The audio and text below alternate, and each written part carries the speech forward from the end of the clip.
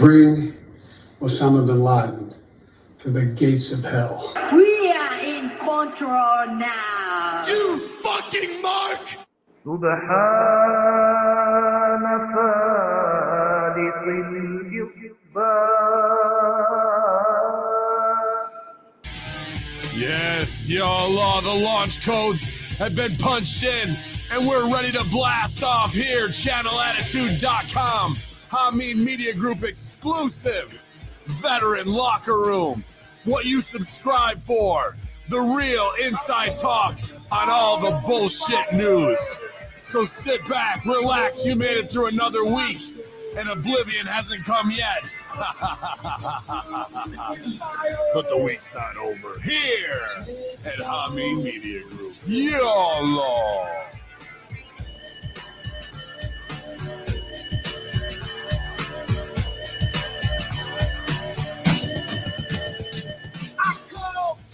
Oh, what's good, guys? What's good? Glad to be back here. HMG Unit Soldiers had a good time last night hanging out in the AEW self-help group.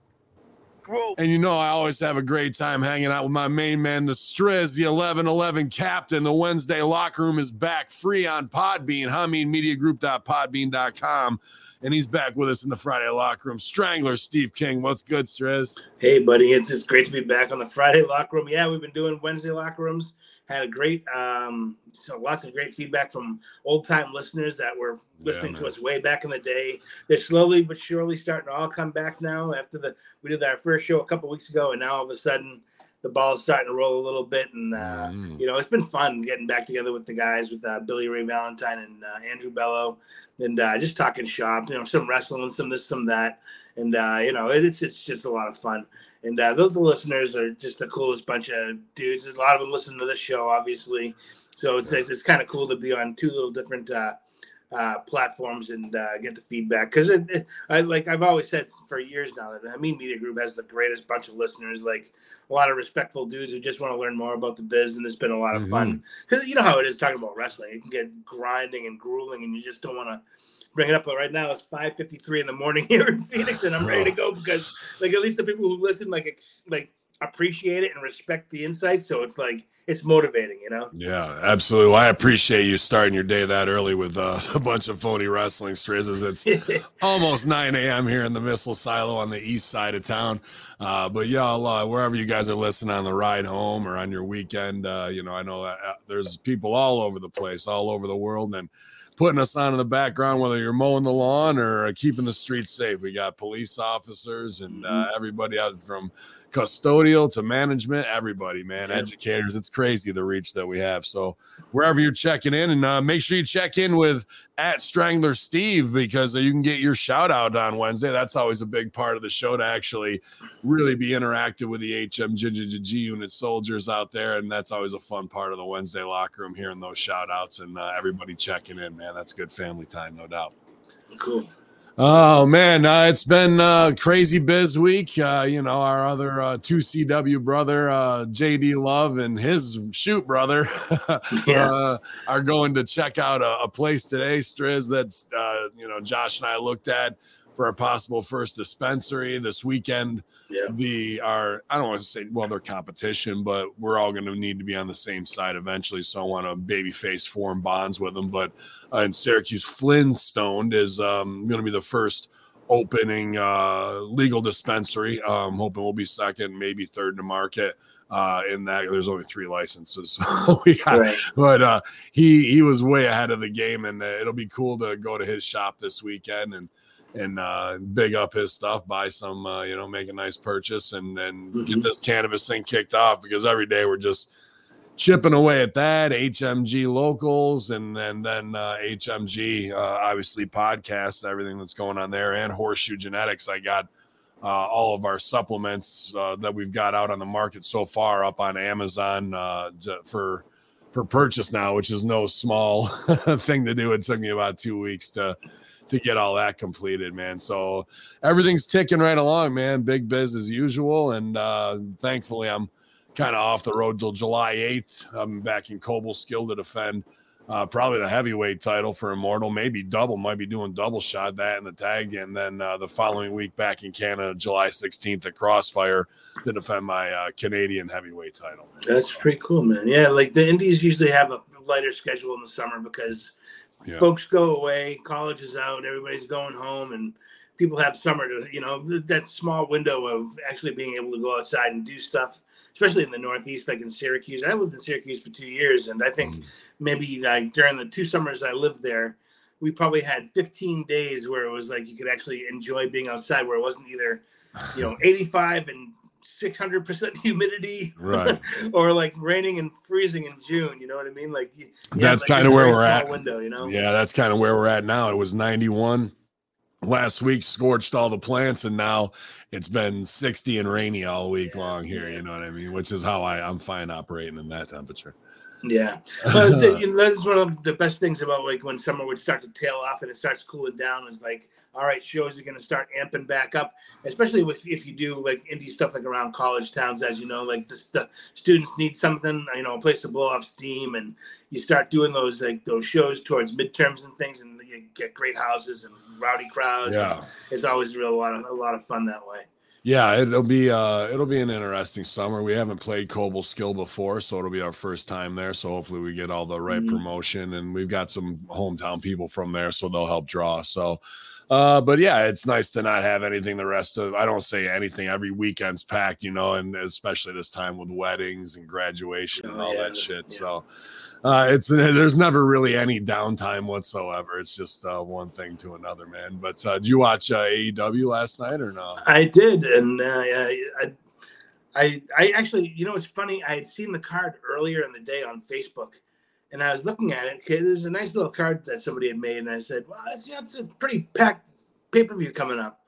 And I maybe, not that I would buy it, but man, it's a pretty good show. And I realized it was actually on TV, because AEW comes on here at 7:00, and I start watching. I'm like, wait a minute, or 6:00 actually, and they start off with MJF and Adam Cole. I'm like, wait a minute, they're wrestling tonight? I thought this was for a pay-per-view, so it was like a pay-per-view worthy card on free TV. I was like, wow, that's nuts. Like I was actually kind of excited for it. So we watched it, and some hits, some misses, but overall pretty decent.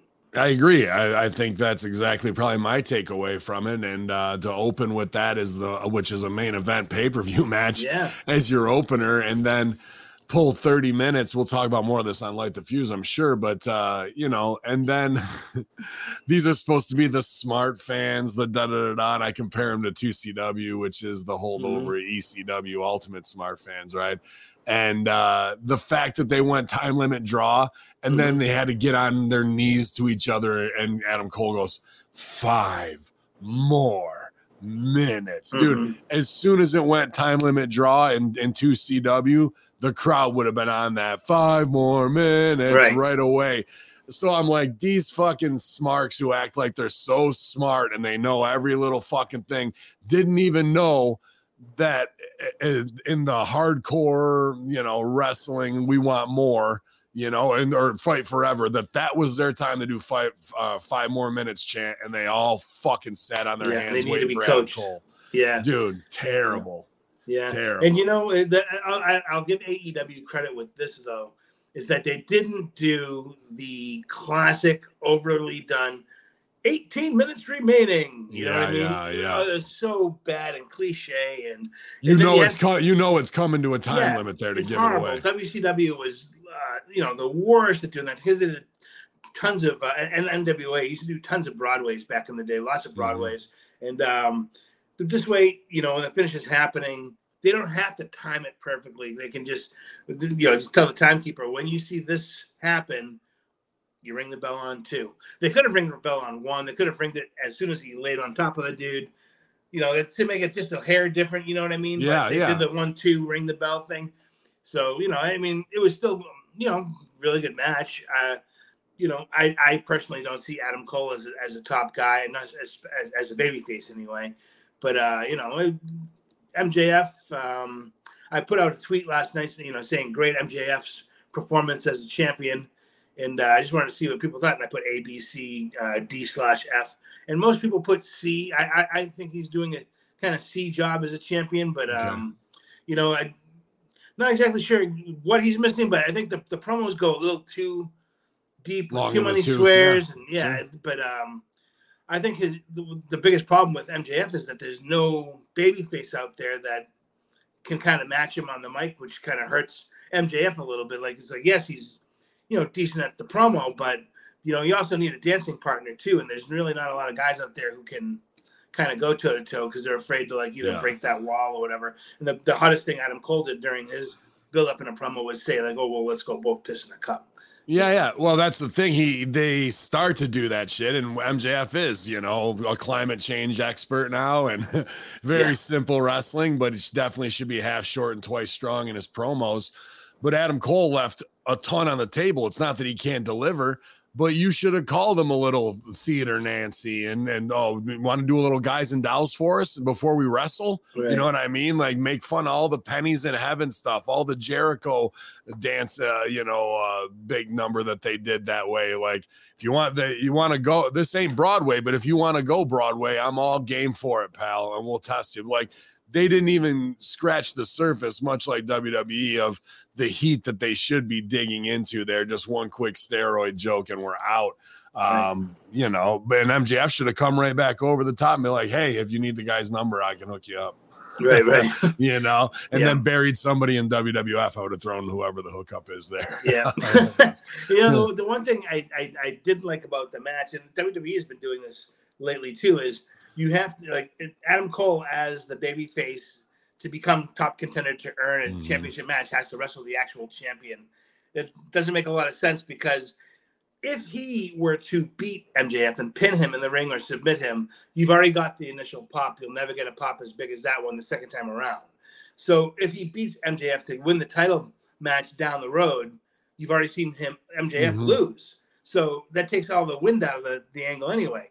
If MJF beats Adam Cole clean, you're a piece of shit, and what are you doing in my ring? Right. You know what I mean? So it's hard to get out of those kinds of things. That's why when you're building a contender, it's that he's beating other top people in the company before he gets to the championship match. So, like I've seen in WWF, and WWE, the ladies tag team titles or whatever, if they have to beat them to become contenders, this doesn't make sense. Right. I like that MJF left with his heat. Usually when we do 5 more minutes in 2CW, both guys agree, but this guy's a heater champion, so you take it away. Right. So that's the smart move. The other part of that stakes could have been, if they had set it up a different way, is that he doesn't, he's got to beat MJF or MJF. If he loses to MJF, he never gets another title shot again, right? Or never gets a title shot. Then you could have gone 30-minute draw, and that could have sent MJF off that he didn't beat him, so now he's getting a title shot as well. That's a different semantics are important. Yeah. So, but all in all, an interesting setup last night. Here's what I think, and here's what I wanted to kind of get to get your professional promoter opinion. We're still fucked in Canada. I mean, 833 in Hamilton, 1,700 in Toronto. In Toronto, bro, you know what I mean? Like, you should be at least at 6,000 to 8,000, no doubt. And we're talking less than 2 weeks away now. Wow. Pretty much 2 weeks on the button. And what do we do, Steve? If we're management, we are sweating it. We really haven't made this the pro Canada. Even though we brought back Omega, we had Jericho on this show. We've got Ethan Page. We've got Sean Spears. We've got probably half dozen others I'm not even thinking of off the top of my head. Super Smash Brothers. How do we ignite the flame to make sure that to sell 1,200, so we take 833 to 2,000, at least that's digestible. Anything under 2,000 is even 2,000 is a complete wash. Really, for a television company, absolutely. It's embarrassing. And you can only pay for so much of the building. There's only going to be so many people who actually want to go see the show, right? Whether they pay for it or not. And they already have the whole seat filling section. So what do you do? What do you do, man? Stop building. Not every venue has to be an arena.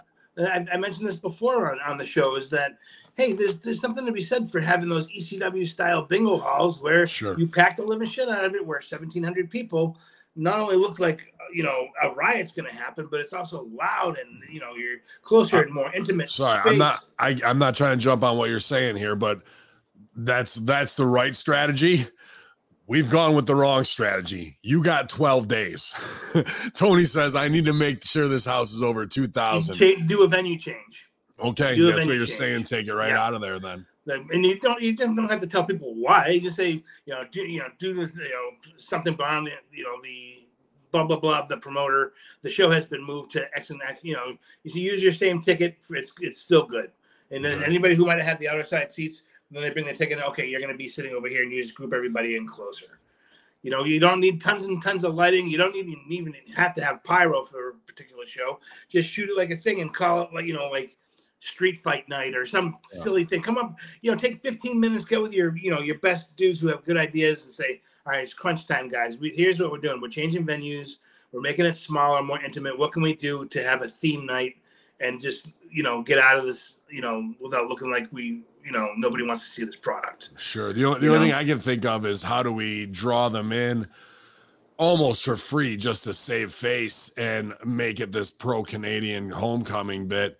And it'd be tough as fuck to pull off in 12 days because it's no small feat. I mean, even if you want to do something like bobblehead night, it's too late to have things produced. So, I would say, can you do this? Fozzy does a free concert and you move the venue outside like the Rock and Wrestling show, and that invites all people to come see the free Fozzy concert. And fuck the draw on the gate. We just can't look bad. I can't imagine more people want to see Fozzy than a wrestling show. Yeah, but if you give away the concert for free, it might draw 2,000 people. Then you got 2,800 standing around ringside when it's time for the wrestling show. I'm just thinking, how can we utilize our Canadian talent for their homecoming as we bring maybe you do like a free meet and greet with everybody afterwards. Like none of the talent's leaving until after. We're doing a big get together schmaz dinner, type thing or whatever. You know what I mean? Like we'll do a Q&A, we'll do this, we'll do that, and see if it brings people in. But yeah, the free concert is at least you're trying. Yeah. I'm just thinking under a time crunch, we're fucked. It's going to look bad. Everybody's going to come down on us. Yeah. What can we do in 12 days as an emergency, all hands on deck using the Canadians we have, the entertainment power and value we have? How do we get a hold of Drake? How do we get a hold of Trailer Park Boys? How do we get a hold of Letterkenny?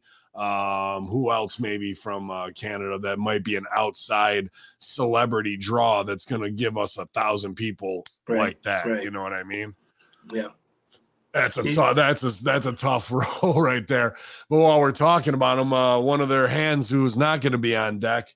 And let me see here, actually, and this is, you knew this was coming, but I'm wondering if it is because of something real or the boys just ribbing. But you saw the BJ Whitmer story released from AEW based on, a home, or I'm not sure it was at his home or domestic violence charge, and then also burglary charge, and was released, and that's in Kentucky. So I don't know if he's living back in Louisville or that area now, but this got sent to me last night via Stooge Report.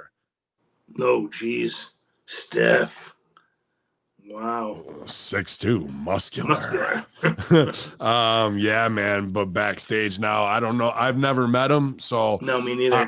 I'm reserving any and all commentary on this, so I'm not just talking. Yeah, when it comes to anything where there's some sort of legalese involved, let it play itself out. Don't get involved and let whatever happens is going to happen. But I know I've heard the name a million times, but I can't tell you I've ever seen him work in the ring, and I certainly haven't worked with him as a producer. So yeah, I'm surprised we didn't have him in 2CW because he's a Ring of Honor guy, right? Well, yeah, he's a ROH those guy. Guys got contracted at one point, and all of a sudden we just went dry on Ring of Honor guys. Yeah, it seemed like he would have come through during the Steam time possibly, but never. I mean, obviously him knowing the name, and he got the producer gig, so he's down with the Cool Kids Club. But it said choking and burglary. To me, that like when you hear burglary, it's like, oh, it's a breaking and entering. That can be as much as taking the girlfriend's phone and trying to go through it, and you know what I mean. Sure. So, like I said, I don't know any details. I'm not going to speculate on any of that, but just to see that poster there on the door. Yeah. After letting him go, is BJ Whitmer I mean, you don't want to be like after a guy's been charged with breaking and entering and assault, like after getting fired, is this the guy that's going to show up to fuck me like, what the fuck is my job? Like drive to DC. Yeah, right. I think he's got other stuff on his mind at the time. Right. I don't think you have a problem with it, but they're probably just doing it just a precaution.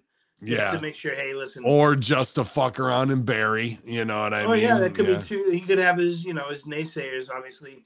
Everybody has a few, you know what I mean? Like, you might think you're the best baby face in the world, but there's going to be somebody who's just can't get it, he wants to see it burn at the stake for whatever reason. He didn't shake his hand in 1987, so he's had heat ever since or whatever. So there's always people always starting shit. That's just the business. Mm-hmm. But, I mean, I guess I wonder what happens once if he gets, I don't know if the right word is exonerated or whatever, but found innocent or whatever. Clear the charges, whatever. Right, will they let him back into his job, or is that it for him? And if that's the case, if he is found not guilty or whatever, I wonder what kind of recourse he has, because he's like, I lost my job over this. It took me, to get into the producer's realm, that little small circle of post wrestling, I still have a job in the industry. Right. That's like the minute of the minute, just to getting a job as a wrestler is impossible. Then once you stuck around long enough to show your worth where you can, have a say in things, that's even smaller, so to lose that job and then have it be for something that wasn't, you were cleared of the charges of, then that's really gonna. If you really want to know though, and that's out there, and I'm sure somebody sent that to him as well. I'm sure he's seen it. Yeah. That guy's been around, I think, there for a while, bro, and there's a lot of skeletons and bodies buried and things of just in the AEW time that are that could very easily make their way to light. So they're playing with fucking matches there. If that's like a fuck you rib, you know what I mean? As opposed to this guy could actually show up and do something like either way, like, why poke the bear right there with a guy who's got not much left to lose? You know what I mean? He's worrying about his other stuff. So that to me is the kind of bad karma you don't want to put out there. Now, if it's just a safety thing and people really were worried, that's one thing. But I don't think any wrestler's like, oh, BJ Whitmer might show up and fuck us up. Like, you know what I mean? What are you gonna do? Yeah. So, and anybody working the door, like, oh no, stop. Like, what if he pulls out a pistol that says you ain't gonna fucking do nothing? Yeah. So to me, it all just comes down to this is a fuck you rib backstage of what it is, man. But interesting. We haven't had an arrest story, and it's the first one to kick off summer here. Yeah. Have you ever worked in a locker room where somebody was barred from being in the locker room or in the building? Was it ZS3 or no? I'm not sure. I don't think he was banned. He was just, people just hoped he just wouldn't show up. No, I'm trying to think if there was somebody in OVW who kind of had that status and was fucking wasn't allowed around. I can't remember off the top of my head, but it does feel familiar, but not on a big grand scale. No. Yeah, but there's only one guy I can think of in two seasons. Well, no, we had one guy definitely for sure that was not welcome in the locker room. And I had to tell certain guys that because he would ride with them. Like, I know you're talking about. I don't want to see about this person around. And, he's not going to work here and he's not going to sit in the crowd. So if he wants to buy a ticket, fine. But if I see his ass back here, you're the one with the heat. No, I get it, and I worked a lot with him after 2CW, and I know one thing can lead to that, and I would never have him in my building. There's only certain things that you let fly, and if you can't trust the guy because he's got sticky fingers or whatever, if they're willing to hurt the company they're working for. It goes all the way up. Earl Hebner, it Earl or Dave for the warehouse T-shirt gimmicks? So it knows no bounds that way for sure. It's interesting, man. Well, Oh, the way it let's is. see. Yeah. Somebody making the podcast rounds, and maybe we'll even have him here on a locker room. I saw he was on Rip Rogers and also on Stevie Ray TV. It's Ryback, after winning his trademark, is out doing the media circuit now, and I was glad to see him.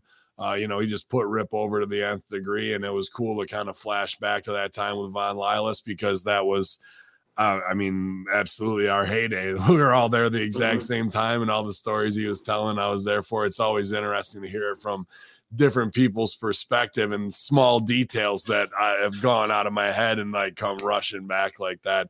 So that's a great watch on Rip Rogers with Von Lilas. Ryback was on yesterday live, and you can check that on YouTube for free. And then Stevie Ray TV coming off of the heat with Booker T, and Booker T kind of can't keep going, or was told to shut the fuck up and not put this guy over. And Stevie Ray, he don't give no fucks. He's not beholden to anybody. He's his own man who's going to do what's what. And it's already got a lot of great views there. So 2 big Ryback interviews this week.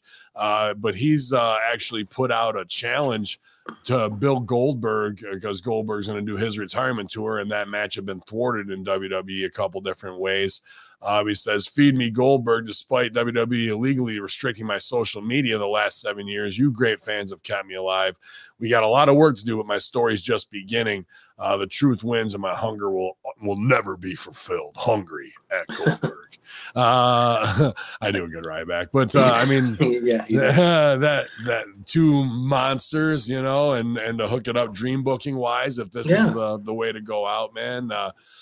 Ryback looked awesome. He's just training fucking like a psychopath, you can tell. And a guy who's a smart businessman, says controversial things, doesn't put up with shit. Sometimes you can knuckle down maybe on something that's not the hill to die on, but the guy's worked his ass off, and people still keep trying to like discredit him. There's millions upon millions of dollars written on Ryback in so many different ways. But him versus Goldberg, I think in a retirement match would be good, because it hasn't happened in a dream booking like that, is what you and I and Josh specialize in, you know? So yeah, for sure. But the only thing is that you can't trust booking that match, because WWE, it feels like, has Goldberg on, I don't want to say a short leash, but they hold the pot of gold, and they could book him as many or as few times as they want to. And those are $1 million deals. And like, if you have Goldberg booked against Ryback, I could see WWE going, "Yeah, hey Bill, we have 12 dates for you. They're $1 million a piece, just to fuck your show." Yeah. Just to fuck it up. So it's like you can't touch it with a 10-foot pole, because you're going to get financially fucked in that deal. Yeah, it's interesting, especially with Ari Emanuel at the top, where he makes one call to the brothers of the tribe over in Israel, where you want to have the big Jerusalem show or whatever, and then it fucking goes sideways, right? Because WWE didn't want to step up and upset their Saudi masters by letting the Jews have the fucking shine. Well, do you know what the heat is with The Office and Goldberg? Ryback? What? Oh yeah, what dude. happened? So he goes into it in depth, especially on Rip's podcast that I was watching yesterday. So it all goes back to when he's hurt, and they are promising the moon. He's going to have this run and that run, and then they have him jobbed to Kalisto because he didn't sign his contract. Before that, he was going to be released in one of the bloodbaths, right? And he was one of the last guys to get called. And he's like, "You're not firing me. I'm coming back. I've been working," and da-da-da. And he talked Johnny Ace out of firing him, like on the phone during the firing one. And then he's got no empathy, Ace. He couldn't give two shits. Nope. Right. So then Ryback goes back to TV that week with a fucked up ankle, kind of, and hasn't signed his contract and goes on. But the termination papers show up. And he calls Ace, "What the fuck, man?" And Ace like, no, just rip those up and da-da-da-da. That's bullshit. That was sent out before legal got the notice you were staying. So now he knows he's got leverage with these fucking termination papers, right?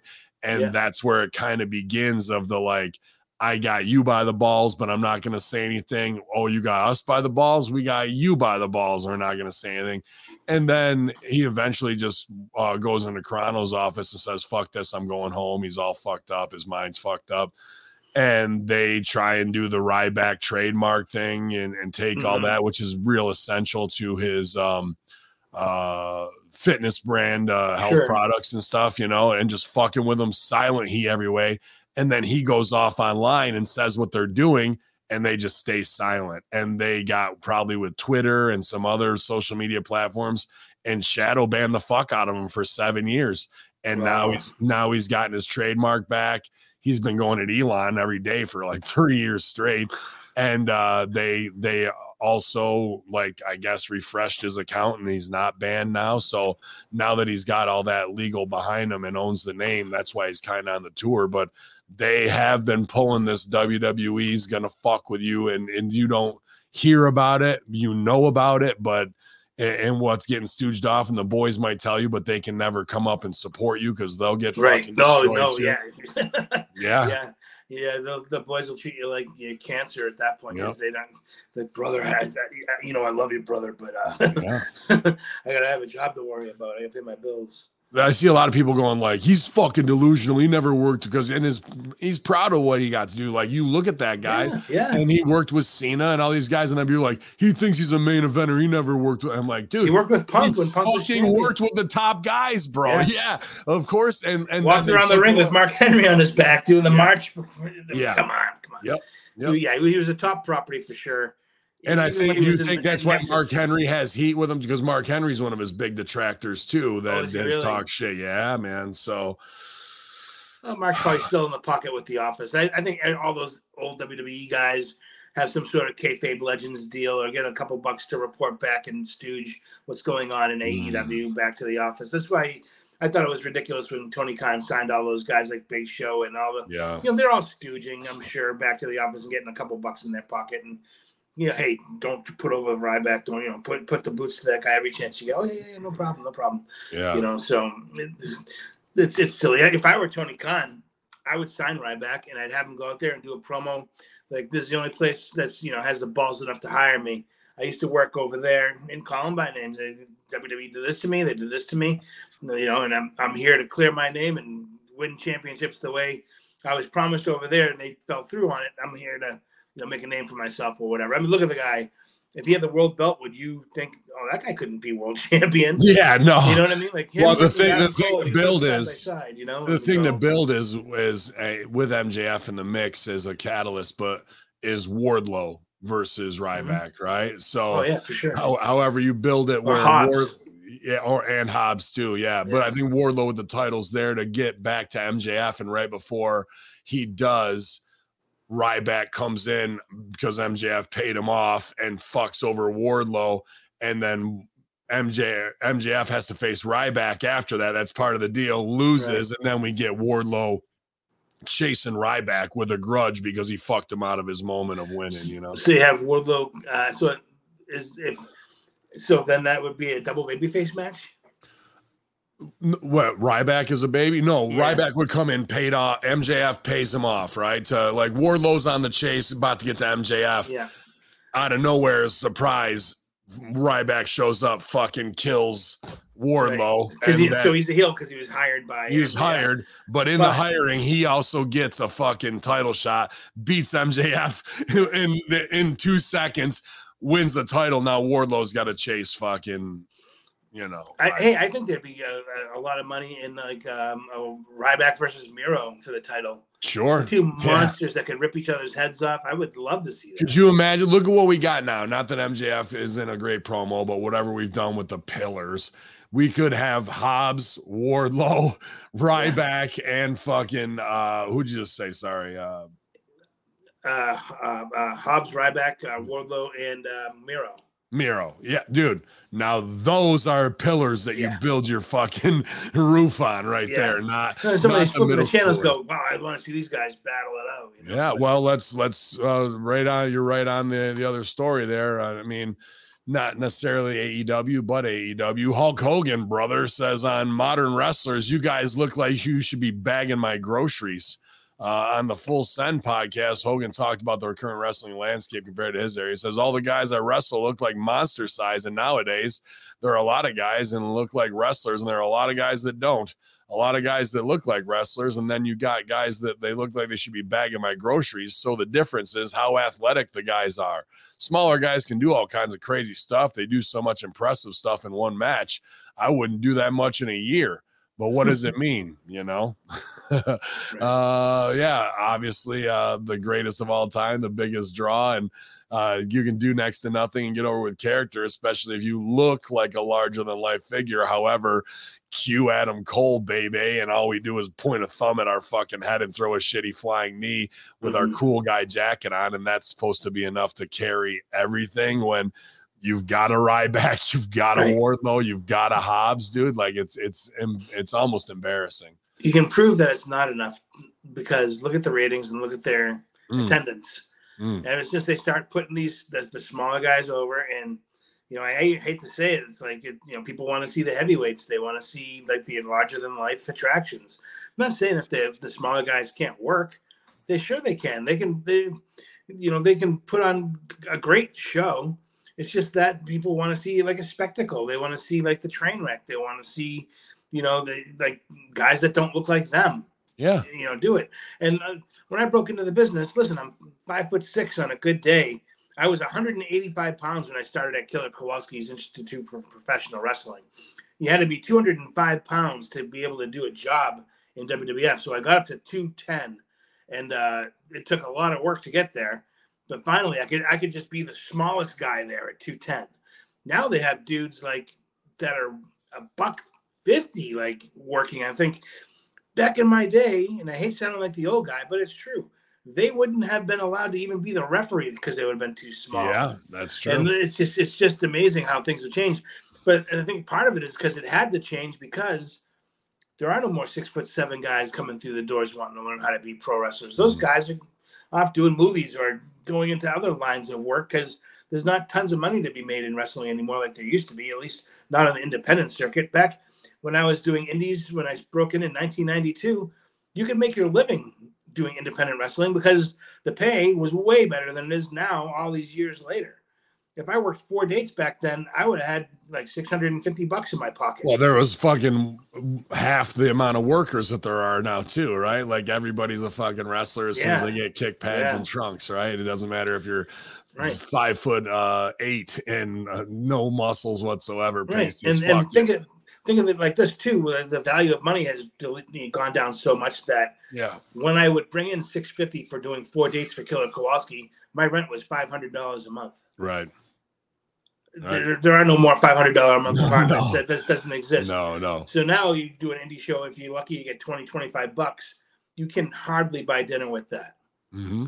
It's right. ridiculous. You can. It really. So the money's gone down. Inflation's gone up. There's a gap there. And Killer Kowalski shows used to draw 2,000, 3,000 people to them. I have the videos. I was on them. Mm-hmm.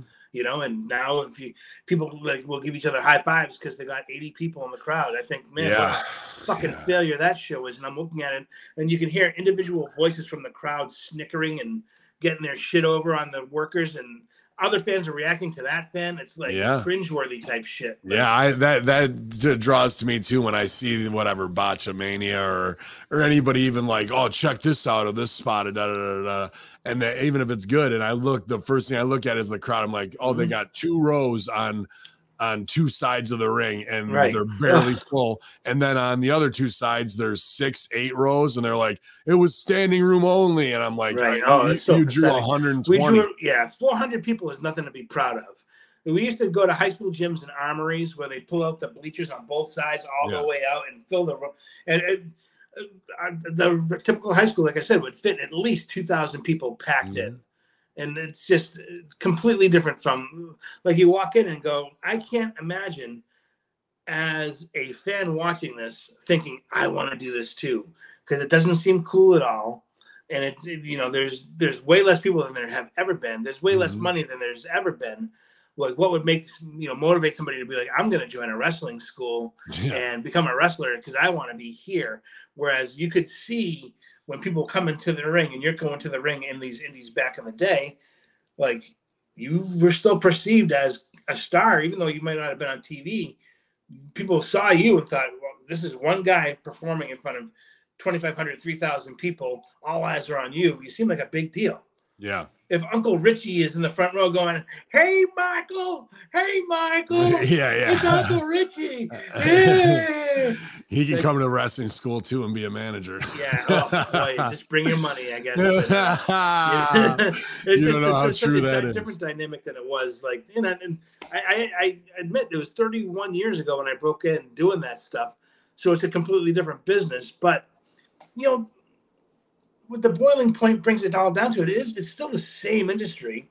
It's just it's just perceived a lot differently now, because back in '92 it was still kayfabe. People still knew it was work, but you didn't give into it. Right. You know what I mean? You would never sell that it's a work. You would never give the wink and a nod and a little smile, snarky, like smiling referee who's kind of in on it with you and give you a wink. And that's you would have been. I thought that ref spot during MJF where he the ref blocks the punch and takes the fucking ring. I was like, what? No, that to me was real not good, dude. No, I would never have him touching the workers anyway. No. Why would he be able to block a punch? The guy himself is like 5'2", right. He should have just turned around, been in the wrong spot, taken the punch, and we get a second referee down, so we get the ring over of what it is. So while he punches, the ref goes down, he turns, then Cole can hit him with something and knock him the fuck out there too. Like to have the ref be the strongest guy stops the champ. No ring. Yeah, I was like, right. Just him in real life. If you were to make a fist, there's no way that kid could straighten my finger out to get the ring off my hand. Go ahead and try it. Yeah, I dare you. And I've said things like this in the past with like people who have silly ideas for spots. And my approach is this: if you can do it to me in real life, I'll let you do it to me in the ring. Because if it's so wild that there's no fucking way you could ever pull this off in a shoot, no one's ever going to believe you could do it in the ring in a match. Yeah. So if you think you can do that, do it to me now. And if you're able to do whatever it is that you wanted to do, like that ring spot, then if you can straighten my finger out and take it off my hand, then certainly you'd be able to do it 25 minutes into a match. Yeah. So let's give it a shot. It's just making the ref to have the ref block the champ's punch. Yeah. Like stopping it midair. Yeah, stopping it midair, dude. I was like, oh God, that is not good. That is not good, pal. One thing else that was not good last night, and I was like, because I think this guy is fucking phenomenal on the mic, and I would love to be able to write something for him. But my first note would be, you gotta get in shape, bro. Eddie Kingston returns to AEW television last night. He put on 30 pounds at least, dude, and I think he had a hernia surgery, which and that's what he was out for and whatnot. And I hope he's doing all good from that. You know what I mean? A lot of wrestlers do. That's something's kind of common with us. Yeah. And can be completely devastating, when you catch one, if it's depending where it is. That's why I stopped lifting weights. I could feel like little tears starting to happen in my abdomen. And I said, I need to slow down with this because I didn't want to experience that ripping open, and having that problem. And our best buddy, Josh, he's been dealing with hernias for years. Finally got cleared to have his last one taken care of, but that sidelined him for how long? I mean, it's been a 6-year thing, dude, from his liver till now, right? Like, we went out to lunch because that was the day we went and looked at the property together. And it was just a good day of finally I'm at the end of the road with this fucking shit where I can really start to get in and live my life. And longer than 6 years, because we closed shop in 2015. Yeah, but he went seriously downhill, 2017 was when he was in the hospital for almost a year straight. Yeah. So to have him with us and to be taken off the liver transplant list is fucking no less than a miracle, really.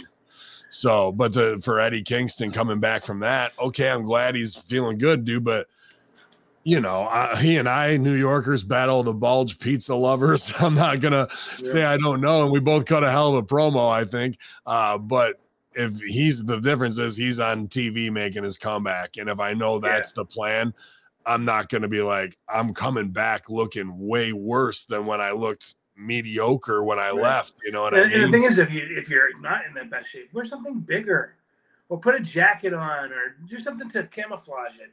Yeah. If you go there and you're proud of it, it's like I don't believe you can do the things you're doing with the shape that you're in and the age that you're in and the time you've been gone. I don't buy it. But if he was going to be back, I would just make him be a manager rather than a worker, because at this point, I don't really see too many dollar signs on him. They tried to push him into that next level guy, and he just mentally can't get there. So if he would have dropped the weight and shown that he was, and that's not like a prove it to Vince type thing, that would have been a prove it to the fans type thing. Like, we know you were an indie guy, we know you got all the heart, and now you're here, and we want to get behind you, but it looks lazy. You look lazy by not giving them your all that you've been working for this spot for decades. You finally got it. And now it's time to eat more Krispy Kremes. I don't think so, B. Yeah. Like the fact that if he came out and been like, you know how much I like this, or I love these fucking fans, that I have to eat the worst fucking chicken and broccoli and rice every goddamn day. Piece of white fish, I'm gonna fucking kill somebody. Like let the diet drive his rage, which is what he's awesome at. Instead comes out where he's gonna fuck off Claudio. Dude, Claudio whoop his fucking ass in a shoot in 2 seconds. Like if he would have come out with an ice pick and started stabbing guys, now that would have been that would have been real Brooklyn. You know what I mean? Like, and it wouldn't matter. Like now he's just crazy. But to come out and go, hey, look at me, dad bod God, and I'm gonna fucking beat the shit out of top tier athletes. Didn't look right, man. Right, giving the backhanded punch or whatever, like an aluminum bat or a pipe or some sort of something. Because it's one guy versus 5, you get an equalizer, if you will. Have him bring a 2x4 like Hacksaw, like something. But he does nothing for me, and he's one of those guys who spent too much time in the biz. And like you said, he finally got a spot that's going to pay off, and he doesn't treat it seriously at all. Yeah, and to come and to know, looking in the mirror and looking at myself, I'm like, you fucking fat, pathetic bastard. Right? Like if I was going, in your head. That's why. I have Kowalski in my head. In my head, on my shirt. Time I'm around the business, whenever I'm around, I'm thinking like Kowalski. Like, how would he be doing this? What would he be doing? Except no bullshit. Do it the right way or don't do it at all type deal. And it's the same thing that you've been dealing with. Get up, you lazy bastard. More push-ups. More sit-ups. Come on, you fucking fat cocksucker. Yeah, exactly. So, that fact of now you're coming back after you've been on the shelf, that this is possibly your last shot to really get over. And you come back looking like that, and everyone in the crowd they're like, oh, Eddie Kingston's music, here he comes. And then they go, holy fuck. Okay. All right. Like not the reception of what you want at home, bro. Happen? Oh my God. Yeah. It's the 45-year-old. Hey, let's take it easy. Take it easy. But yeah, man, Eddie Kingston, who quit AEW to become part of the ROH roster, made his return to AEW on June 14th. So apparently none of that fucking makes much of a difference, but we'll cover all this on Light the Fuse as well. I was just like, oof, I want him as a same age guy who've been waiting for years to get our shot in the business. He gets it, and then you're like, bro, you're not fucking trying your hardest. How the fuck could you not, and just be comfortable and mail it in? I don't know. Or if coming off that surgery made you that way because you couldn't work, well, then I wouldn't be coming back right now. I'd be like, I need another 3 months to get there. I'm going to do P90X every day and work my ass off, and drop 40 pounds. Yeah. If Tony should have been like, hey, you ready to go? Yeah. Like, how you looking right now? Send me a pic of something, man. I need to see you before you get. I'm not going to waste travel on you and bring you here and have you be a fart, Right. So, like, how much time do you need? To get in shape, let's see some progress reports and do not show up looking less than your best. Well, that was on K100. It does a mandatory implementation of weight training need to be implemented in AEW. And that was on last week before this clip last night. And Conan and Disco were like, yeah, of course you should just have the discipline to look better, dress cool, not dress like a scumbag with like a big shirt that says Lois on it. What the fuck does that even mean? Yeah. And make yourself look like a star and special. this was the opposite of that and will reinforce that K100 clip 10 times over. You know what I mean? Yeah. And then, you know, probably Eddie, a word will get back, Stooge Report, and he'll fucking go, I'm bipolar. It makes me depressed when you say these things. Yeah, it hurts my feelings. Yeah. You should accept me for being a douchebag. And not only accept it, celebrate it and give me a title. Celebrate me.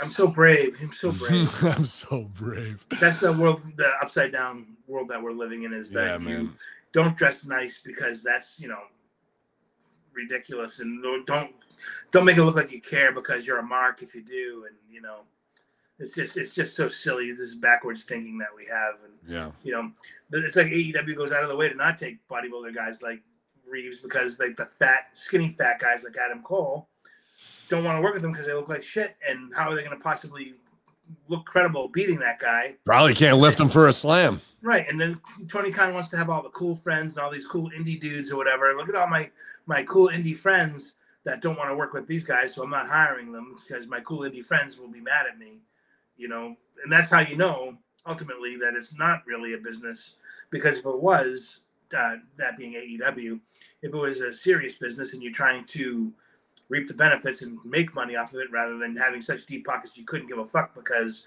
it's just simply an expensive hobby for you. Right. You know, if you were needing to make sales, you'd be bringing the guys in that will draw in the money. Let me put this by it, because this was on Twitter yesterday for Russo saying, I think on Sports Skeeta, what if the next move, because they're way oversaturated, they're on the WCW trajectory for failure. The tickets, you know, because of oversaturation, adding a new show, Collision, Rampage did 291,000 this week.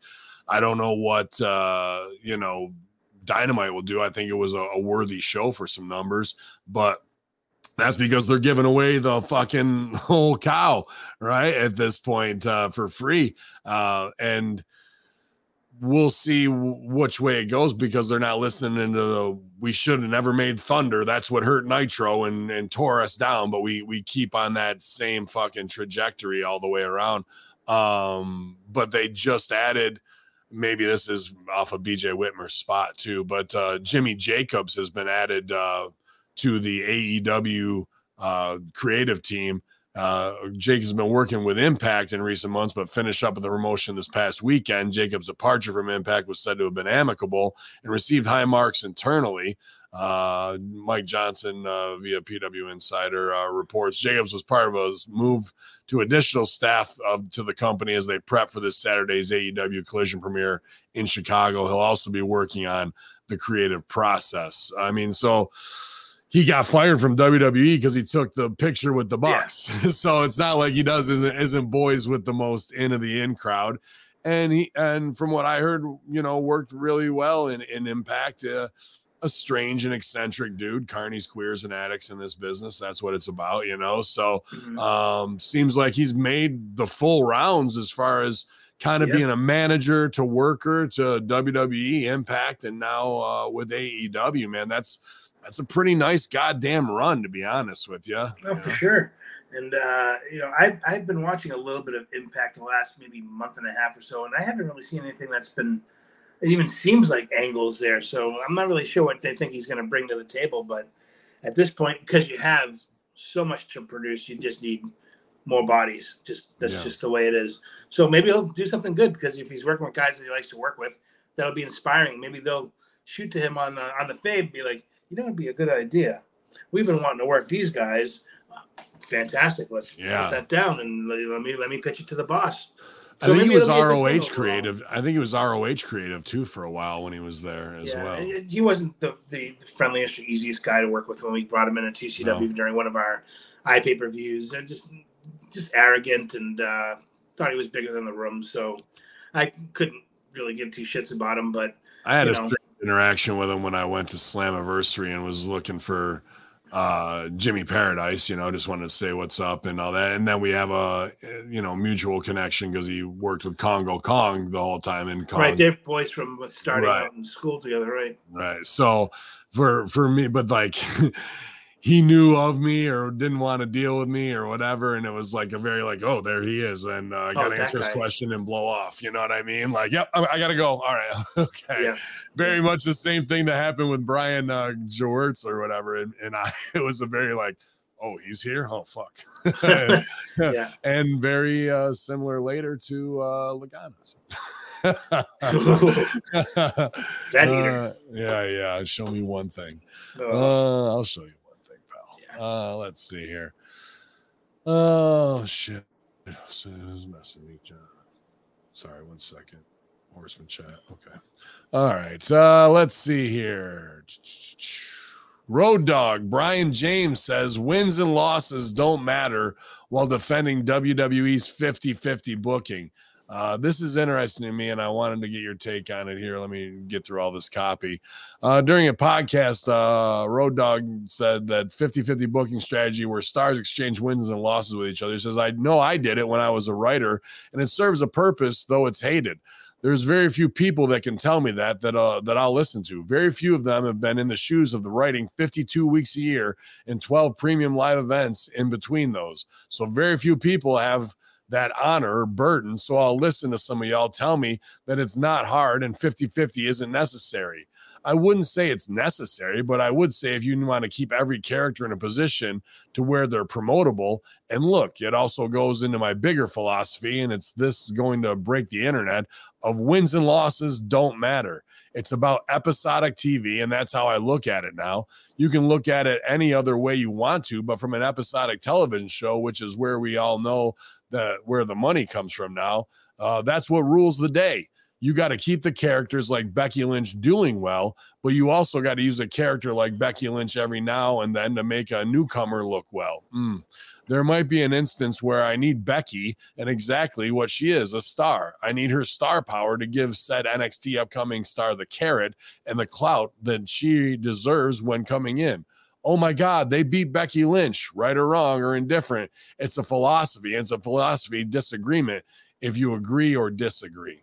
You want to respond to that, or I can go ahead? Well, it is the philosophy. He's right about that. Everybody has their own way of building people, but I've never been a big fan of it. And you need to have strong booking, and I think they do matter. I will say this: if you are a great worker, you can get past losses. But the thing is if people keep seeing you lose your steam. That's all there is to it. And if I would say to Road Dogg, well, let me ask you this, Road Dogg. How many times do you see Triple H lose flat on his back during his entire 20-year run? They would build him up all year long, beating everybody and their best friend. And maybe he would end up doing the job at Mania to do the payoff, but he would be over all year long. Yeah. And do one job at the end to blow it off. That's smart. That's just Triple H kept himself strong doing that. How many times do you see Hogan lay down during his run? Not many times, right? No, not much at all. And everybody was over back. Oh, I like it. What you're talking about is building a strong, dominant baby face. A heel, you can build the same thing. Heels need heat. Make your baby off your heel, so you're not making any baby face until a heel puts them over to start with, right? And wins and losses don't matter in the fact of 50-50 booking of like, they lost this week, they won the next week. That's terrible. To me, wins and losses definitely matter, not in 47-2. I mean, I guess in 60-0 or 22-0, whatever it is. Yeah, if we're doing a streak, they might. But a loss for a heel drives their id. So a loss matters, not in the fact of it's on my record, but what does it do to me psychologically that drives my character to a psychotic place? Or for a baby face that goes, I got to train harder, study more tape, improve myself, and get better, stronger, and it's faster. all in the angle. It's all in the way it's booked. Yeah. Because, like I said, a loss can be stronger than a win if you're a good worker. Absolutely. Because it's your motivator. Because you only learn through failure. You don't learn through success. You learn through failure. Or the fact that, in that failure that you need to become even more maniacal or you're even more pissed off. Double down on something. Yeah. Right, exactly. Or it sets that trigger where like someone just loses their shit. But when you're just booking them under because you needed somebody over and that wasn't your night, that's terrible. And you're wasting in his scenario to me of, oh, Becky Lynch is strong because she's the man and she's been made because she's a champion. And then you bring in an NXT talent who's green as grass and you put him in there and going, well, Becky's over, so it's giving her the rub, and the crowd will think that she's over now. There's a little truth to that. Slightly. But the thing is that if she's already done the job to her, that was the whole Austin's point of leaving, is because they wanted Brock to go over on Austin during Austin's peak rather than building Brock to get to Austin. Right. You don't have Becky lay down for Zoe Stark immediately. You can have her get over on her, not in a match sense, but get over on her in a situation and get her in the mix with Becky. Right. To have Trish go over because of Zoe. Zoe gets mixed into it. Right. Trish gets the win, and Becky. And Zoe gets some heat. She starts building her own character. That's just the rub, right? Of the fucking main characters, and now you're fixed in there. But to go in a match and then be like, oh, she's gonna go over on her, but she'll get the win back, so no worries. That's where this new, I don't say new fan, this ignorant fan who thinks they're fucking smart, and they say things like it's 50-50 booking and and like Road Dogg even has to acknowledge that, like to explain it to you. Like, no, dude, like the real thing is heels need heat. And make your baby off your heels heat. Babies can be booked strong. Hard. No, it's not. Like it's so simple. The numbers and the stats don't mean shit unless that's the story of what's going on. And even this week, I go back to what Russo was saying, which would have been a phenomenal storyline, and it pisses me off that they're not doing it because they just had him come out to do, he's going under. But The Miz versus Cody, good WWE match after he comes in and tank him this week or whatever. But if The Miz was on that, I'm not going to fucking have 1,000 losses on my record. Now every match means something. Right. Every loss means something. If he would have lost to Cody, imagine losing his fucking mind afterwards, punching walls in the back, and there's only 4 more losses till he hits 1,000 and people are chastising him. That's when a loss means something because it's driving the motherfucking story. Right. And like I said, this is very, very simple, and maybe it's because of the way we were trained, we see it. But I was, even in my greenest days, my second match I ever had, second or third, was a mixed tag team, a guy and a girl versus a guy and a girl. And packed house. And I said, I'm going to get pinned by the babyface girl. Because I knew when that happened, the fucking place would erupt. Sure. Rather than being an egomaniac and going, I'm not getting pinned by a girl. No fucking way. No fucking way. First of all, she was a shoot black belt karate expert and was a fantastic hand, had been working for 15 years. And my partner was another girl who had been working 15 years. And I'm like, okay, here's how we'll set up during the match. I'll sneak in when, the girl babyface is on top of the heel babyface, and I'll stick her so my partner can then get back on top, doing things like, oh, guy's hitting a girl or doing things, that's not cool.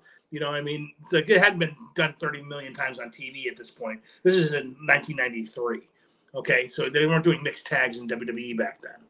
Yeah. And so I said, she finally, like the match goes like 15, 20 minutes. And finally get to the point where I'm whipping her into the ropes, and she ducks a clothesline. She comes up from behind me and schoolboys me and gets me 1, 2, 3. And I sat up with my eyes like, and I sold it like, I cannot believe I just got pinned by a broad. Yeah. And the place went, standing up and cheering. And like, this is so easy. So easy. Wrestling is so, so easy.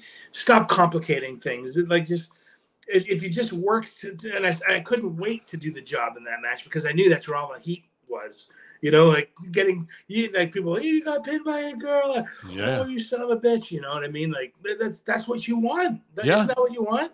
Just when we just did the battle royal, when I went over for the title, there's a girl named Bam that we bring in, thick black girl, and she does a lot of Rikishi spots with the booty stuff, you know what I mean? But I'm on, whoever it was in the ring, 1, 2, 3, 4. And then she comes out and they're like, oh, a girl's in the Rumble, turn, feed for her, boom, shot on me. And you hear the place, because they're paying off my heat. Grab her by the hair, march her back to the corner. This is the kiss me Kayla time. You're going to kiss me too. go for the kiss, switch reverse, light me up again. You know what I mean? All that shit, big hip into the corner, and people were going nuts for it. But like, because you're not just gonna, unless they pay $5 for it, then I'll slap a bitch across the face. But fucking, you know, to come in and start lighting her up with punches when she comes back. So it just takes that bold woman to like, yeah, I am woman, hear me roar, and the guy to be surprised and shocked that he got fucking taken right there. You know, there's nothing wrong with that, especially she's a super heavyweight too. And fucking puts it on me, you know? Yeah, I did a kiss spot with my wife a couple times in mixed tags back in like 94, 95. And I would mixed tag, and I would get her in the corner, and I'd be like hold her hair in my hand. I got her in the buckle. I'm gonna punch her. And the crowd's like, "Oh no, don't you dare!" And I take her and I give her a big kiss, and she freak out and start beating the shit out of me. And then she put me to the corner. I come out, she give me a big clothesline, pick me up, and give me a slam, boom. And I scoot out of the ring like, oh my god, and the place would go fucking nuts. Nice. It's so easy. Like, oh, she kissed her against her will. You know what I mean? Like, oh, you son of a bitch stole a kiss. And then she would just be like, just light me up. And then like I scoot out of the ring, and she goes up to the ropes, and she like, put the arms up, and people go, oh. Yeah. It's so easy, man. It's just so freaking simple. I don't know if I should blow the finish on this. I'll talk to you off stage. Okay. Just because I have an idea for a kiss spot that's that, but it's the inverse of that, and it would work both ways, I think. But I like that one too. Let's see. WWE producer offers aspiring wrestlers looking to get noticed some advice. Maybe climate change, maybe B12. But during an interview with McGuire on Wrestling, producer Tyson Kidd, TJ Wilson, offered advice for aspiring wrestlers looking to get noticed. He says, I totally understand why you would, as a talent, as a performer, do high-risk moves. I totally understand on any level why you would try to do whatever it takes to get noticed and stand out. So it's hard to kind of put a cap on and say like, well, this shooting star press is good, but the 630 is pushing it. For example, Jack Evans at one point could do a 630 in his sleep. So who am I to say, hey, dude, you shouldn't be doing that? Because, you know, if I hadn't been signed when I got signed, I would have kept trying to get noticed too. But I understand the chase and the kind of leaving, so no stones unturned. So I get that side of things. The other side of things is that, like, these crazy moves, they're awesome and they'll go viral, whatever. They might get the right eyeballs on you, but they don't make a match.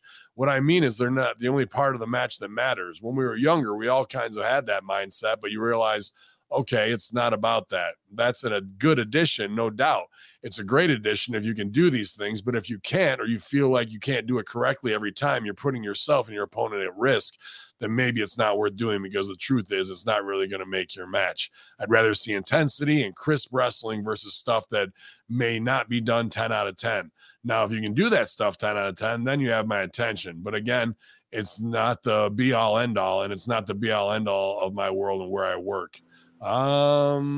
Yeah, man, this guy would know after taking a muscle buster from Joe, and his career's over. Like, don't take risks, because at any time, you know, especially if you're not already being paid like crazy and getting over, then it could be a dangerous situation for you. And let's just say this about Joe. Joe is a safe worker for the most part, you know. But I'm sure Tyson Kidd's neck was probably hanging on by a thread by then anyway. Sure, it's all compounded injuries. But I mean, he's right. You gotta impress. I think the best way to do that, like you said, is, hey, get in the gym, because you're gonna pass the first eye test right there. And like, hey, this guy cares enough to get his ass in the gym and look good and look the part. That's number one. Two is like footwork in the ring. You know, is this guy gonna trip over his own 2 feet? And I wouldn't let him touch me if he can't, you know, stand on his own 2 feet sturdily in the ring and get through 5 minutes without, you know, sucking for wind. You know, if he's going to be holding your body up over his head in 5 minutes, then he can't even suck wind. Yeah. You know, that's a telltale sign. And what he's not saying, though, that is the most important thing, and it really is, I'm not trying to dog on Tyson Kidd, a fucking great in-ring worker, but not really much character at all.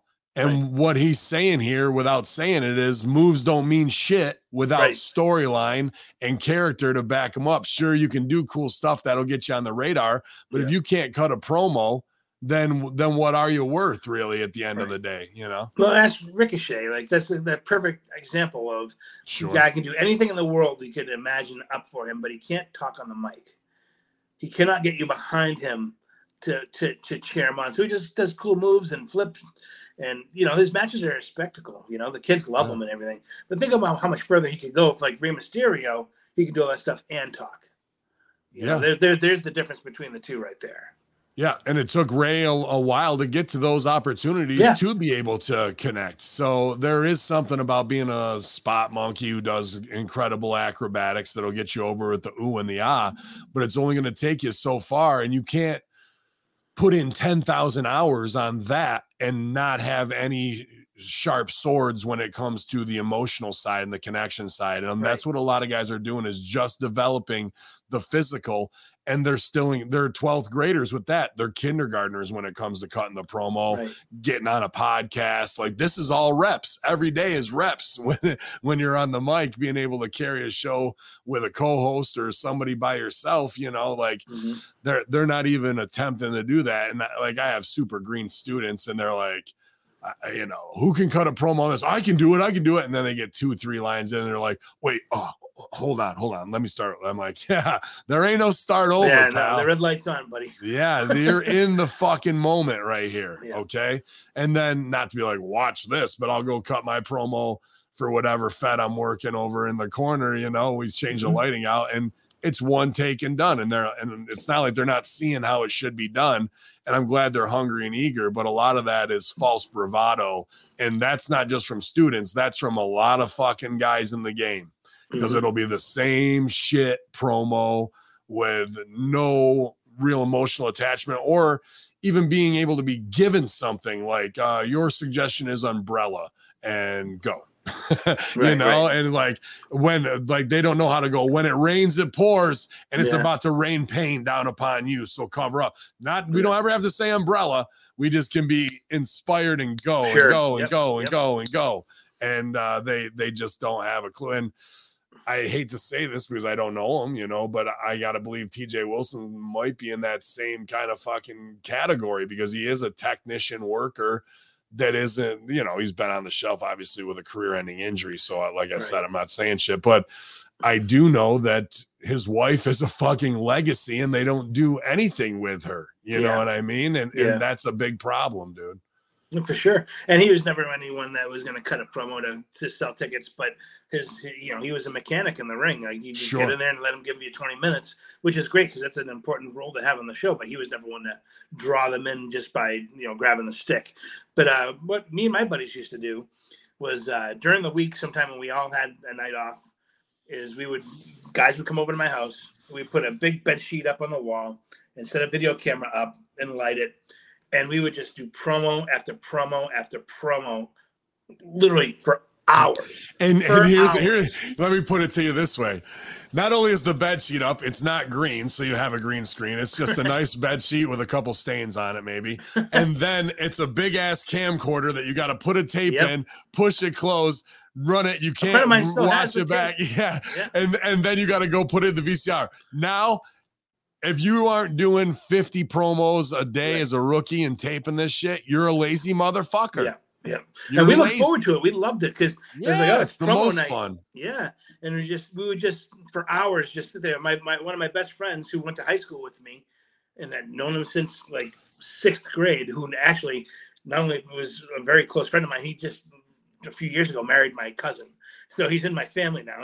But we would spend hours just talking about wrestling and then doing the promos. And a buddy of mine, another guy, would come over and we'd do them.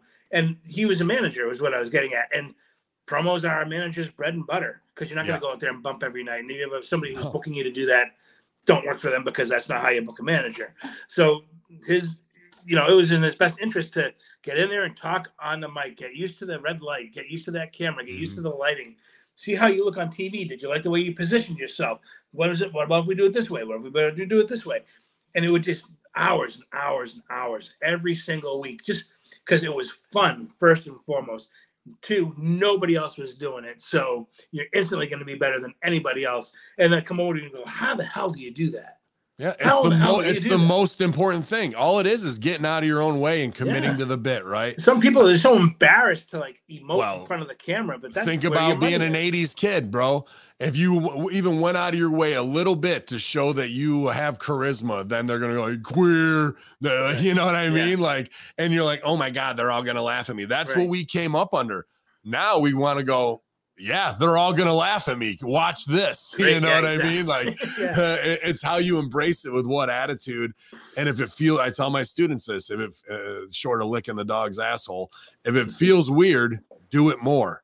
Turn up the volume on it. If you're feeling insecure, that should show you that you're onto something. Take that nervous energy and boost it forward. And so no one cares if you're acting and looking like a crazy person. It's wrestling, who cares? man. It's wrestling. Yeah.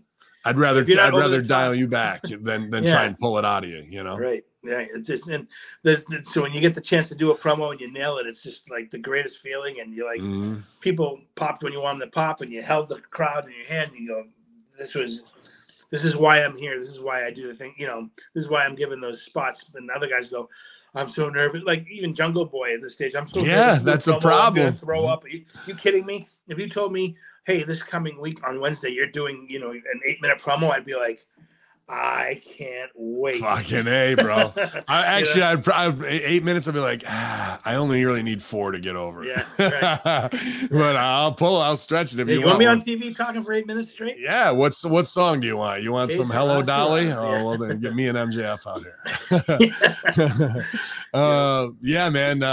That's a major part of that is kind of inferred but left out in what TJ's saying. That what he's saying isn't wrong about extra bumps and shit like that if you can't do a 10 out of 10 or just because you can do this awesome high spot. We've seen it. We got Ricochet, we got RVD, they got everybody. Like what are you gonna do that's fucking gravity defying, that's so unbelievable we can't do it. And if they do see it, they're gonna go, okay, cool, Ricochet, we want you to do that move.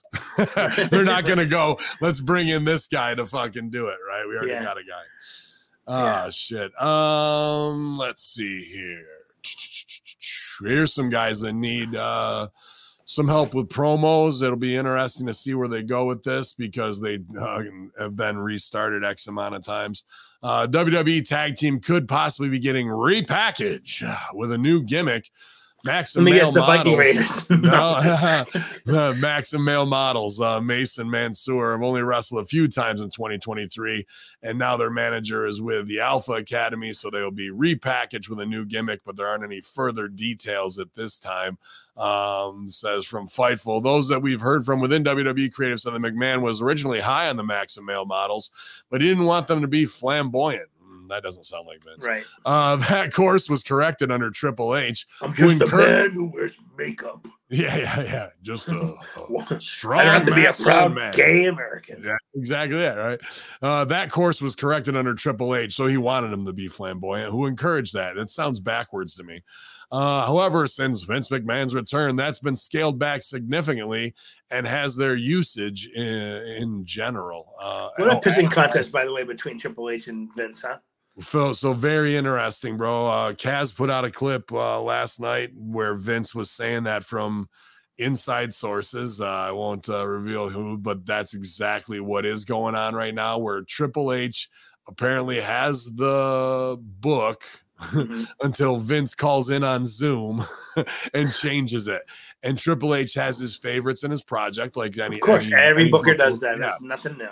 No, but then when you kind of get stonewalled or get put in, time out by Triple H on a story or something you wanted to do, people are going to Vince, and then that creates all the fucking tension of trying to end around game and go that there's the boss, but he's not really the boss. If you can get over with the boss, but if you don't get over with Vince, now you bury Triple H. Now you're super fucked. So everybody is just kind of keeping their heads down. And I think it was Scott Ward, who's a great HMG supporter, retweeted that clip and goes, Russo, Hamin, and Stevie have been saying this for a long time.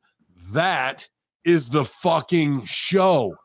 the tension between The Vince power and play, Triple H yeah. and the almighty Oz calling in on Zoom, where Triple H is doing all this, then a Zoom call happens, Vince says two things, and Triple H's whole fucking night is undone. Yeah.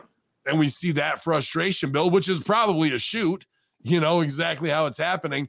And then those players in between of go ask your mother, go ask your father. Right. Yeah, it's the divorced parents syndrome. It's literally the play. Yeah. It'd be funny if you see Triple H having like a clipboard in the back and then gets a call. He's like, oh, yeah.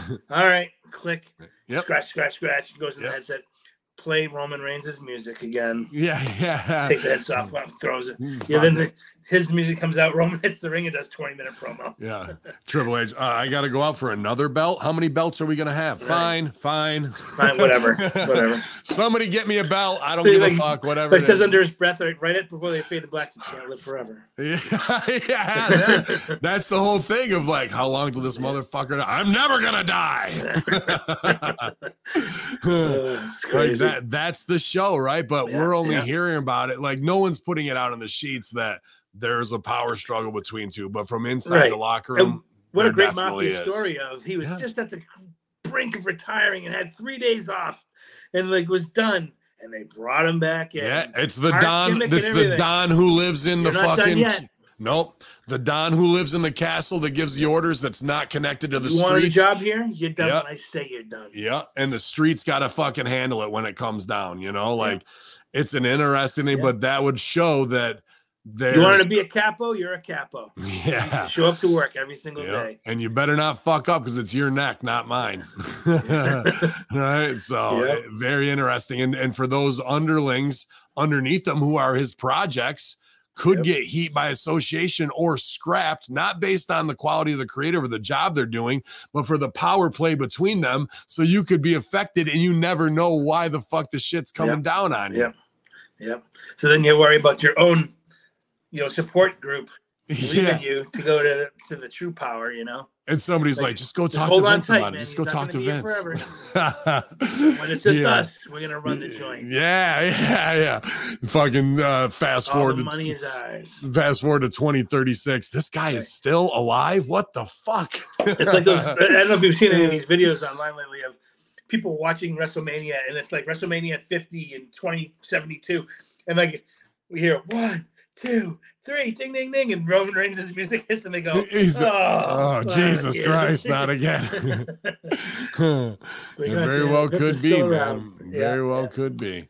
We'll see if he makes his comeback right now, but he's had a hell of a career. Kofi Kingston recovery after having ankle surgery. He says, I'm in Orlando right now doing some rehab on my ankle. I had ankle surgery to remove a bone chip and fix a ligament, and after a massive Scottish behemoth of a man, Drew McIntyre, landed on my leg and my body went east and my leg went west and my ankle was completely sprained. But they took out some bone chips and fixed the ligament. That's a strange thing. I'm sure he's not being too malicious about it, but to throw Drew under the bus there, baby on baby violence. And now I'm on the mend, somewhere in between robot and zombie, and somewhere in between, I'm working my way back into the fold. So it's all good. It's good to hear that actually 3/17, obviously a day after 3/16, you know what I'm saying? So now I really feel bad with dates and stuff like that. Would be 12 weeks on Friday post-op, and I'm doing very well. I actually had the same surgery on the same ankle about 6 years ago to have bone chips removed. Oh, wow. So I feel like this time around, like I kind of know what to expect, and I kind of ahead of schedule for the most part. So, a supreme athlete, man. But dude, as soon as I hear ankle bone chips and surgery, my ankle just started going. I can feel my heart. I can feel my heartbeat in the motherfucker. Yeah. And here's the thing: is that he's got to be 40 by now, man. There's got a lot of miles on that body, so like he may know what to expect as far as therapy goes, but it could take a little longer just to be safe and make sure he's ready to go because it just takes longer and longer to heal the older you get. So hopefully he just takes his time. There's no need for him to rush. He's done everything he's ever going to do. at this point, he's just the feel good moment of the show, and hit the music. Everybody claps. We have the fun 15 minutes, and we move on with the rest of the show. So there's not like he's going to be breaking any new ground when he comes back. So take your time and enjoy this part of your run. When you come back, and take it for what it's worth. Why even put him back out there except for like maybe for Montez? They never had the reunion with all three members since Big E broke his neck. They need to have that closure. I think for me. I think Montez Ford turning on those guys on New Day, like we should have like a buddy scene, and something happens where there's a little heat, and then that's how Ford turns on everybody, if he can turn on his tag partner and New Day. But New Day's real value now, not that Woods isn't an awesome worker too, but they gave him a little push, and now it hasn't been on TV for 4 weeks, just doing utility and maintenance guy stuff, which is fine because he'll get a great match out of people. But those guys are more ambassadors for WWE now. They've been nostalgia for a while now, and now with Big E's massive neck injury, this with the ankle and age, and just give Woods a trombone. They were doing good stuff with G4 and that, but that kind of goes to the wayside. So how do you get those guys out as not a clown act? I mean, they are a clown act to some degree, right? But to be that goodwill babyface ambassador still, whether it's greeting fans at the arena when they're coming in, you know what I mean? That type of stuff. Yeah, they'll always have a value in doing that type of stuff in first day ticket sale type of stuff. Come on down and meet New Day. They're doing, free games with the kiddies and get an autograph and a picture, and a unicorn horn that lights up on your head, So we got a warefull house of these fucking unicorns. I bought 70 gross out of these bastards. We got to get a warehouse full of stupid ass things. So, they'll always have some value that way, and there'll be that feel good moment. But if you were a booker, how much? You're not putting the titles back on them if you don't really need to. There's so many other guys that need that right now, and they've had their run in the sun.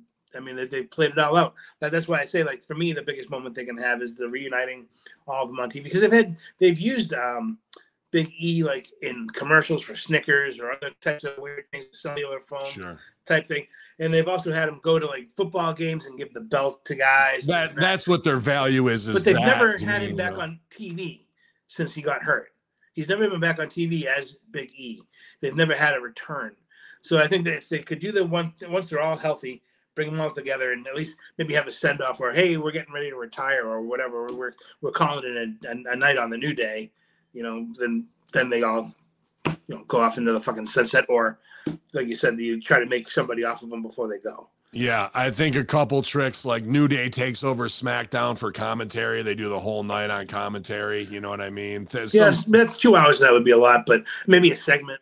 Yeah, that's why I thought a segment would get over, but then let them take over the whole show. Like, they could do this segment during the Profits match, and they kind of goof around a little bit too much. Like, hey, motherfucker, I'm out here busting my ass, and all I hear is you guys snickering. What's so fucking funny? How about this? Even though they wouldn't be heels, corporate New Day, where they go to the new headquarters and they all got offices, but they make the new headquarters fun and like do office ribs with people, things along those lines, just having fun with, and getting people who never have their face on WWE TV a little cameo shot, By the way, that new building is, it looks incredible. Oh yeah, it's awesome.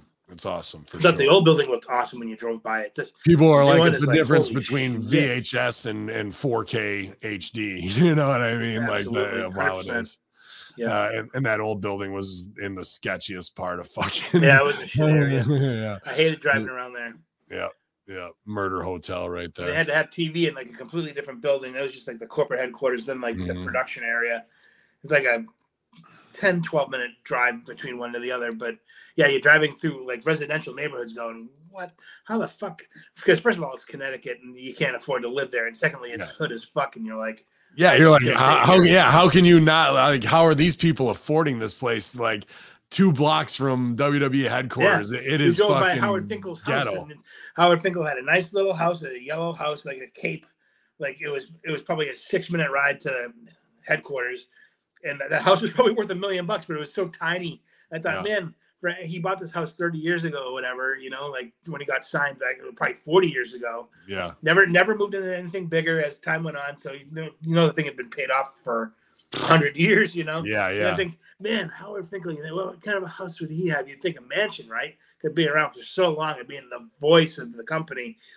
Tiny little yellow cape, probably a 3-bed, 1-bath, 1-car garage type. I don't even think it had a garage, just a driveway that could fit 1 car there. Very, very humble. Yeah, very, very humble type place. I was very taken aback by that. Taxes were $27,000 a year.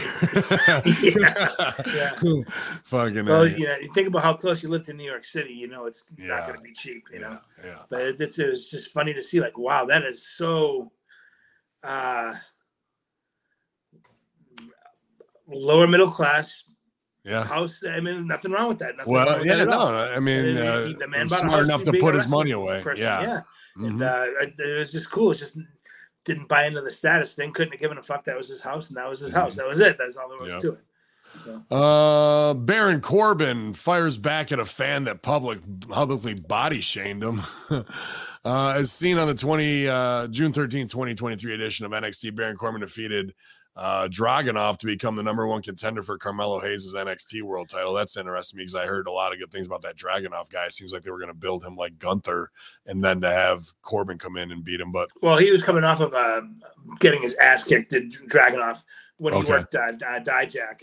Okay. Pay-per-view, they beat the living shit out of each other, which isn't pro wrestling, by the way. Yeah. And but had a swollen mark on his forearm that was so big it looked like he had broken his forearm during the match. He has a brace on it now, and they never said if it was broken or not. But so he's coming off of this big match where he's still selling from.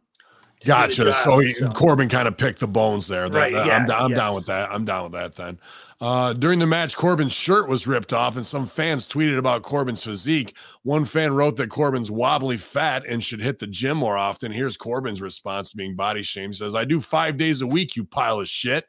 I lost nearly 80 pounds since football. I work harder in the gym and on my diet in a day than you will work at anything your whole life. Damn proud." The fan ended by deleting the tweet. I like the real Baron Corbin, the real life Baron Corbin. I'm a fan of his. I just wish it would translate into his character, but it does not. And he is a bit flabby, but that's because he, like you said, when he was a full pro football player, he was 280 pounds. Yeah, he was huge, and he lost a ton of weight, and he looks good. He's fit, and he's another guy who's not getting any younger. So would you have to have that balance in your head. Here's a guy who's only going to be so far. They tried giving him the rocket ship to the moon, didn't take, so they cooled him off. He's going to be a mid-card guy that helps other guys get over at this point. He's not going to go on a ton of gas. I disagree. Sorry, you hit it right there. I don't know if you heard ideas. I think I laid this out with you even maybe, but rocket ship to the moon is exactly what it needs to be. And it's not to the moon. I mean, even though we can get the doggy coin stuff over, it's getting Elon Musk in WWE, working with Grimes, who did the doggy coin thing, and his whole catchphrase is to the moon. Yeah. And we're going to have the first wrestler to make it to Mars. And we shoot the whole thing like they shot the first fake moon landing or the fucking Elon Musk Tesla in space shit. Yeah. And Baron Corbin thinks he's going to be the first wrestler on Mars, and we even get him in the spacesuit, and when he turns around, Grimes is already there on Mars and beat him to it. Like after all that, but we get an Elon pre-tapes and maybe an Elon at WrestleMania, and that would take Baron Corbin instead of being a utility guy. And who gives a fuck about wrestling? Because the best stuff he did was when he was down on his luck, Corbin, eating out of a dumpster. Absolutely. I agree 100%. This is just more character what I'm work saying is like he didn't have to be jacked to do that role. No. So there's no point. What I'm saying is there's no point for him to get on a ton of sauce for a run that's not going to probably happen for him because he was jacked when he first came into NXT. He was jacked to the gills. His neck was out to here. His arms were gigantic. He had the long hair, the tattoos. He looked like $1 million, and then his hair fell out, and his body went alongside that. What's better, a fucking NXT match with Baron Corbin or Baron Corbin strapped into one of those fucking Baron Corbin saying 5G gravity things that's peeling his face back and right, like as he spins around, and then Grimes we pan back and Grimes happens to be there and turns up the fucking thing from 3Gs to 5Gs and he's fucking whipping around even more, right? Like that's the fucking value of what these guys bring to the table, bro.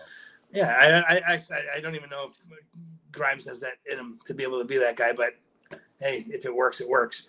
But well, he was already doing the doggy coin millionaire thing. That's why I see the tie-in. I don't know if they still do that, but it's just. Oh yeah, he says to the moon. He still says that, but they don't bring. So. Yeah, it's just a weird dynamic with him right now. Yeah, I think they brought him up without having an idea of what they wanted to do with him. No, but he worked his ass off and was on all the B12 and advice. You know what I mean? Florida water he could get on. He paid his dues. He was an indie guy like anybody else. Yeah, he made himself stand out in Impact too. You know what I mean? He did a good job. Backstage news regarding SummerSlam plans for NXT brand while we're talking about them. But this is about Steiner's kid here from Twitter account Boozer, aka Better Wrestling Experience. Says he noted a lot of roster movement will be taking place and fans should expect to see names go around until they balance every brand. According to that Twitter, a few NXT talents will jump to the main roster soon, such as Braun Breaker and Dragunov will have their time in NXT before making a move. Oh, but such names as Braun Breaker and Dragunov will have their time. I don't know, man. I feel like we missed the fucking window with Braun Breaker already, and it's all based off of Rick Steiner doing all the fucking bullshit catcalling at WrestleCon on oh shit, what's her name? Fucking the girl in Impact. Yeah. And the dude's I'm trying to think. What's the transgender? Who runs damn it. Scott D'Amore. Yeah, it's his girlfriend, right? Yeah. And putting it over that like once that fucking message of hate hits, I think Braun Breaker was probably going to debut the night after. And that got scrapped. You know what I mean? There isn't much of a what else is there left to do for Braun Breaker in NXT at this point. You know, and now he's going to wrestle Seth Rollins this coming Tuesday on NXT for the World Championship. So, like, you're either going to have Seth do a job, which you're not. No, that's not happening. Or you have Braun do a job, which kills him. Or you're going to have a schmoz finish, which helps nobody. Yeah, fucking. So you're going to kill Braun Breaker, or you're going to have a thing that hurts everybody. And they want to make NXT look like a standalone brand. That's why they're bringing these guys down. But it looks shitty. Like here's the conversation I would be having with Josh the week before this match. If we were in the TCW office, I would say, now hear me out. Because that's how I would start everything up. Like, don't cut me off. Let's listen to this idea. Yeah. All right. What happens if Braun Breaker wins the World Championship in NXT? Mm-hmm. Yeah. Let's talk about that. That's his ticket to Raw to show up. Why the fuck not? The title's only 2 weeks old. Nobody gives a fuck about it yet. What would happen if Seth Rollins slips on the fucking banana peel? This fucking dog-faced gremlins kid comes in. I thought I was being a smart shit. I went to I played in the away team. I thought I'd be, it'd be a homecoming for me, but the kid fucking ate me alive.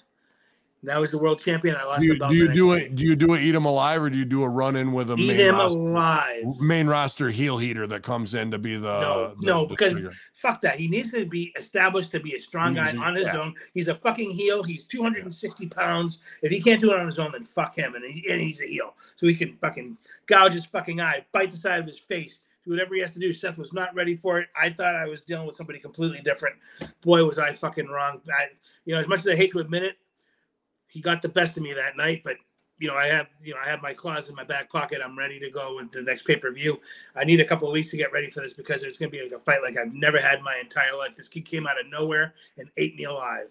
I don't ever want to be embarrassed like that ever again. I like that. It's an interesting idea on paper. It makes me worried. Is he ready for the main roster with no real debut? Doesn't matter. You train him on the job, brother. Train him on the fucking job. Okay. He 7 months in, he was the NXT champion, and he did a fine job in the beginning with that. It's only because of the lack of fucking creative that slowly but surely, his second run wasn't like this stellar thing because they took everybody and brought him up to the main roster. He had nobody to work with.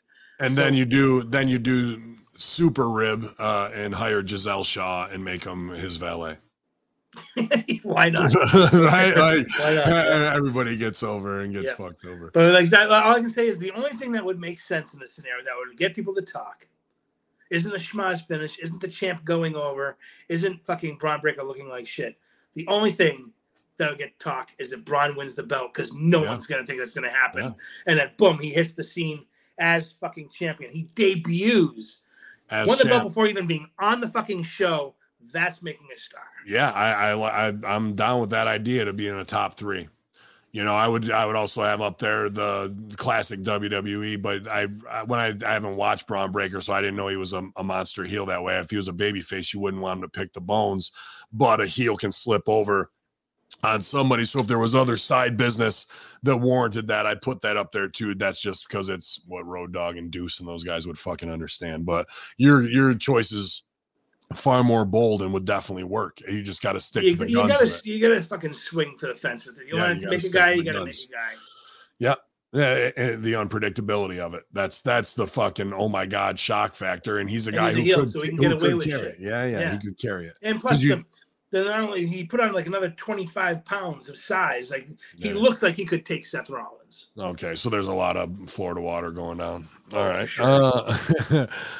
Interesting, man. That's a great take here on the Friday Locker Room. Our final story of the day. Interesting. I started to get to this and I got sidetracked. In our great conversation here with the Striz. Can't say thank you enough, Striz, for being a co-host here on the Friday Locker Room. But Tony Khan addresses rumors of Warner Brothers Discovery being interested in WWE television rights. Says, I don't want to talk too much about the contract we have here with Warner Brothers Discovery, but I definitely have some pretty favorable things in there. And given the commitment that Warner Brothers Discovery is making for AEW with Collision and Dynamite, I think it really shows that they're fully committed to AEW.